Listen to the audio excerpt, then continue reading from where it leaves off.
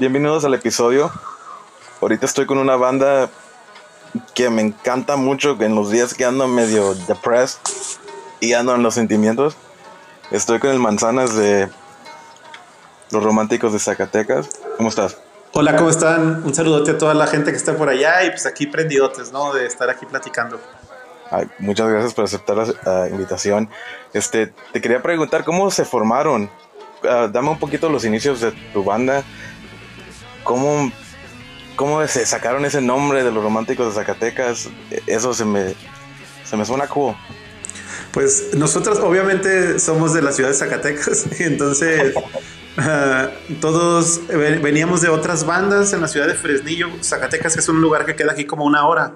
Pero cuando todos terminamos la high school, la preparatoria, como que nos cambiamos a vivir a Zacatecas, la capital. Y ahí fue donde empezó la banda y ya nos conocíamos de muchas otras bandas. Mi hermano que toca la guitarra y yo empezamos como a tocar canciones y un día que fui a un concierto en Fresnillo, como un bar, a una peda, ahí vi a tocar un chavo que tocaba la batería muy bien y que tocaba el estilo que nos gustaba a nosotros, ¿no? Que era rock clásico como Creedence, como Rolling Stones, como los Beatles, como ese tipo de rock clásico. Y tocaba muy bien, tocaba algunas covers de Chuck Berry y me gustó cómo tocaba. Entonces como que ya lo conocía yo, nos conocíamos de antes por la escuela y entonces ya le pregunté que sí quería entrar a una banda. Entonces ya fue como nos empezamos a formar Los Románticos. De ahí pues, como te comentaba, empezamos a hacer canciones y pues lo primero fue que empezamos a tocar en lugares aquí de la ciudad y no teníamos nombre cuando nos invitaron a nuestra primera tocada. Y recordamos que cuando vivíamos en Fresnillo había un parque de béisbol que se llamaba La Calera, donde hacían los bailes de música, de Temerarios, de Tigres del Norte, todo eso.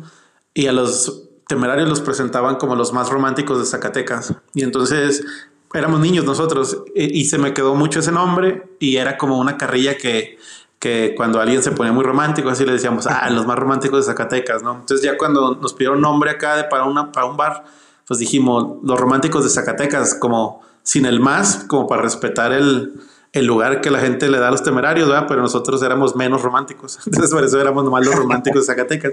Y ya aún ahorita hay carrilla que nos echan de que los verdaderos románticos son los Temerarios, así, pero como tocamos otro estilo de música, pues no hay problema. Te quería preguntar porque para mí cuando escuché la banda por la primera vez era por Corazonada, Ajá. es el álbum que yo primeramente escuché, y a mí me daba como mucha influencia de los Strokes. ¿Me das un poquito de tus influencias, tus discos favoritos o álbumes favoritos? Y me llevas por el proceso, cómo ha cambiado durante los años. Obviamente tu primer disco no va a sonar a los que tienes ahora. ¿Me puedes dar un poquito de eso? Sí, claro, la banda comienza en el 2008.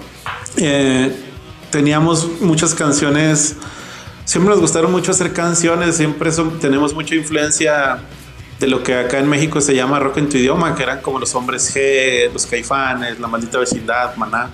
Siempre nos gustó mucho eso a la hora de hacer canciones, pero al mismo tiempo nos gustaban mucho el pop en español, que era como lo que sonaba aquí en los ochentas, ¿no? Que era como Mijares, Luis Miguel, todo eso.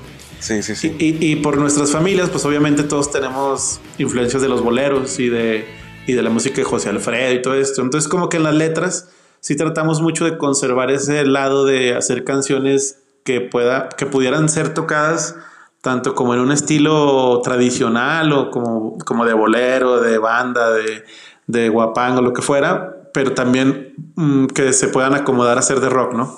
Entonces ahí fue como la primera parte en cuanto a la idea de mezclar lo que fuera pues, tradicional acá en Zacatecas o en México con lo que venía de fuera, ¿no? Y como te decía, nuestras primeras influencias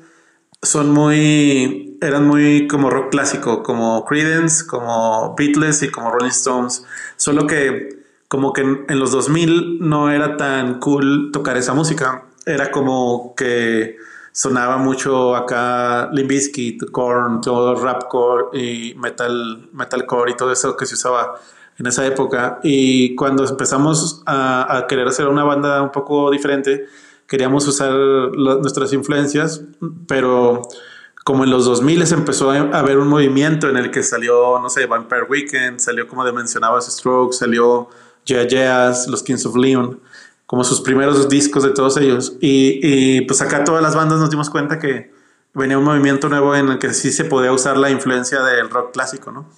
Entonces como que de ahí nos sentimos un poco más libres de empezar a usar todo lo que nos gustaba. Nos gustaba mucho Velvet Underground, nos gustaba mucho The Stooges. Y pues ya como que todo eso, y también nos gustaban mucho las bandas de México, ¿no? Como los Hombres G, que tienen también mucha música de guitarras sin tanto distorsión, sino más así pues sí, como que tenía ahí un cruce recuerdo que según mencionan, todas las bandas de los 80 les gustaba mucho The Police y les gustaba mucho el rock ahí que estaba pasando en Inglaterra, ¿no? Como los Sex Pistols, los Ramones, como que fue un poco esa mezcla. Y entonces ya nuestro primer disco, como mencionabas, el primer EP, sí, como que sí tuvo una influencia de esas bandas que estaban pasando en los 2005 por ahí. Y como mencionabas, ya fue como cambiando conforme fuimos grabando discos nuevos, ¿no? Como fue pasando. El Corazonada que me mencionabas tiene un poco más influencia de lo que escuchábamos en ese momento, que era un poco más garage rock, que se estaba usando en esa época, ¿no? Había muchas bandas girando que nos gustaban cuando hicimos ese grupo. Aquí en México venían muchos festivales donde venían muchas bandas así que tocaban como garage rock y como un poquito más con reverb y con delay y todo ese tipo de música. Entonces como que lo hemos ido cambiando un poquito. Ahorita estamos acabando de grabar nuestro nuevo disco y viene Qué bueno. un poco pues lo que escuchamos en estas épocas de la pandemia, así como Sí. queremos mezclar más. Y pues no sé, el Rufus Taylor, que es el segundo disco, tiene también muchos sonidos que grabamos aquí de Zacatecas de cuando andábamos en la fiesta, así como que en charreadas, en jaripeos, cosas así, que te vas aquí a las fiestas familiares, como que grababa yo con una grabadora como de reportero y metía sampleos en las canciones y como que ha ido cambiando un poquito, pero tratamos de siempre mantener el estilo de las canciones así de amor que siempre habíamos hecho. Y pues ese es como más o menos el recorrido de la banda. Y eso es interesante que mencionas la escena de pues tus inicios. Te quería preguntar, ¿cómo han cambiado los shows?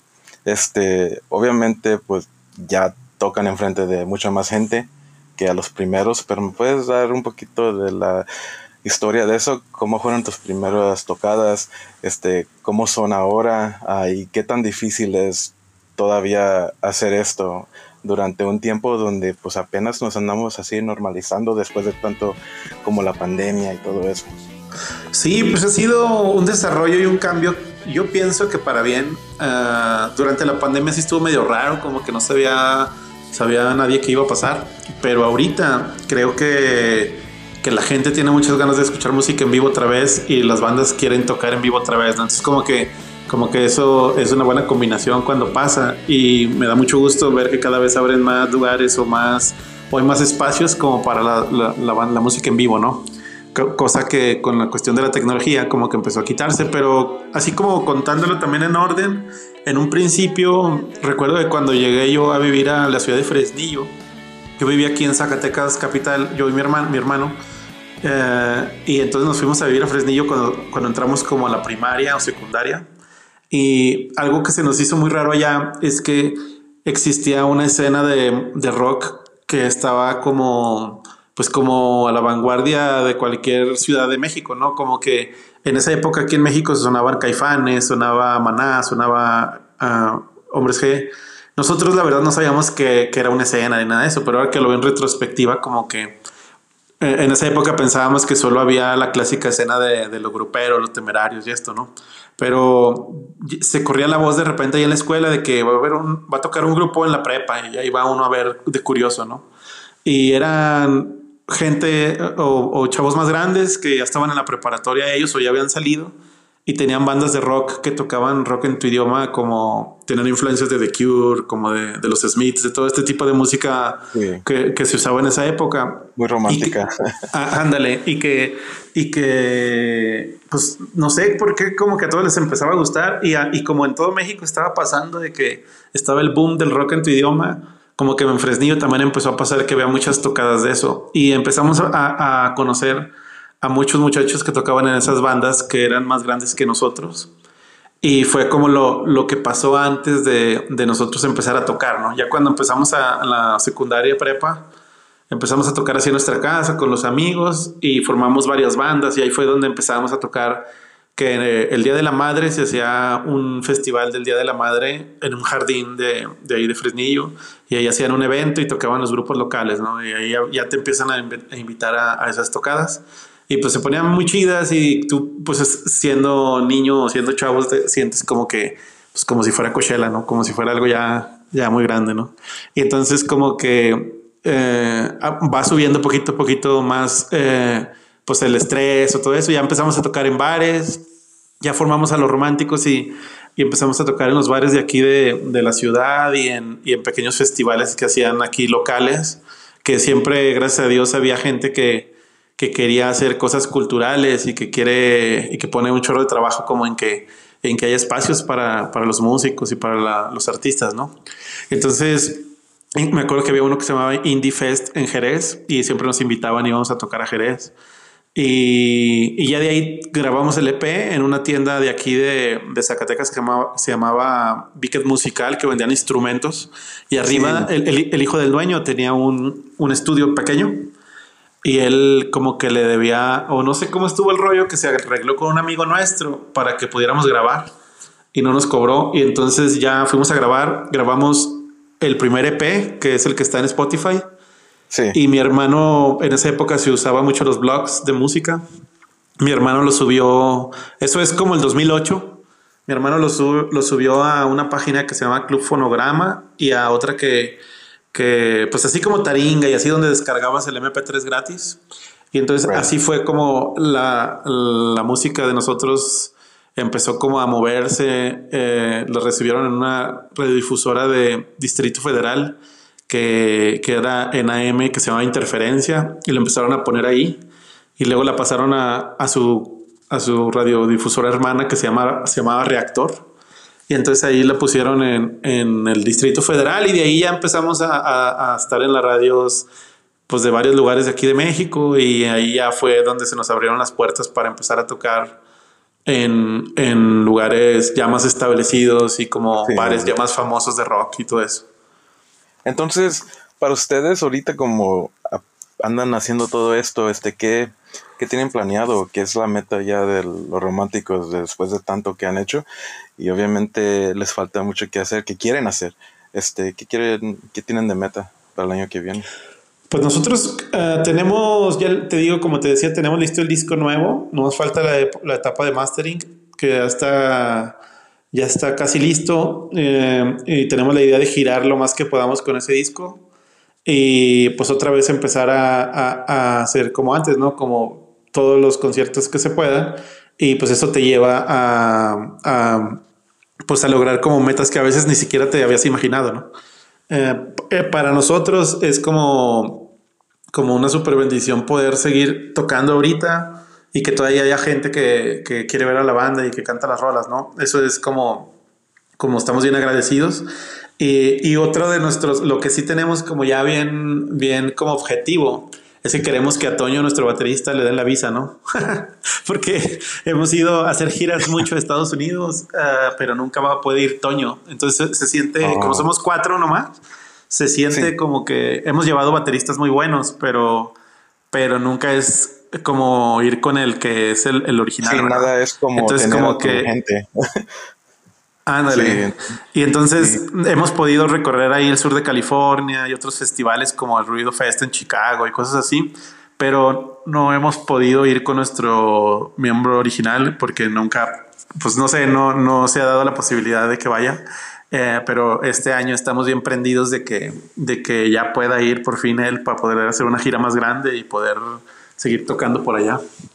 Qué bueno.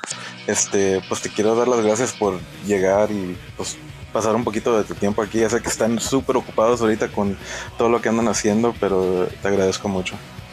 No, al contrario, yo te agradezco mucho por el espacio y por tomarte la molestia de escuchar todo esto y pues un saludote a todos los escuchas y pues acá andamos, ahí apoyan las bandas locales y pronto a ver si nos podemos dar una vuelta ya por Estados Unidos otra vez. Y también las redes sociales, por favor, si las puedes dar para que Sí, te estamos sigan. como Los Románticos de Zacatecas en todas las redes, o sea, en Facebook, diagonal Los Románticos de Zacatecas. Si le ponen ahí en el Google Los Románticos de Zacatecas, ahí les va a salir luego nuestras redes. O pues en el Instagram, creo que también estamos como Los Románticos de Zacatecas y en TikTok, todo ahí está, ahí lo pueden estar checando. Ay, muchas gracias. Ok, so, end of Spanish cut, and ya está.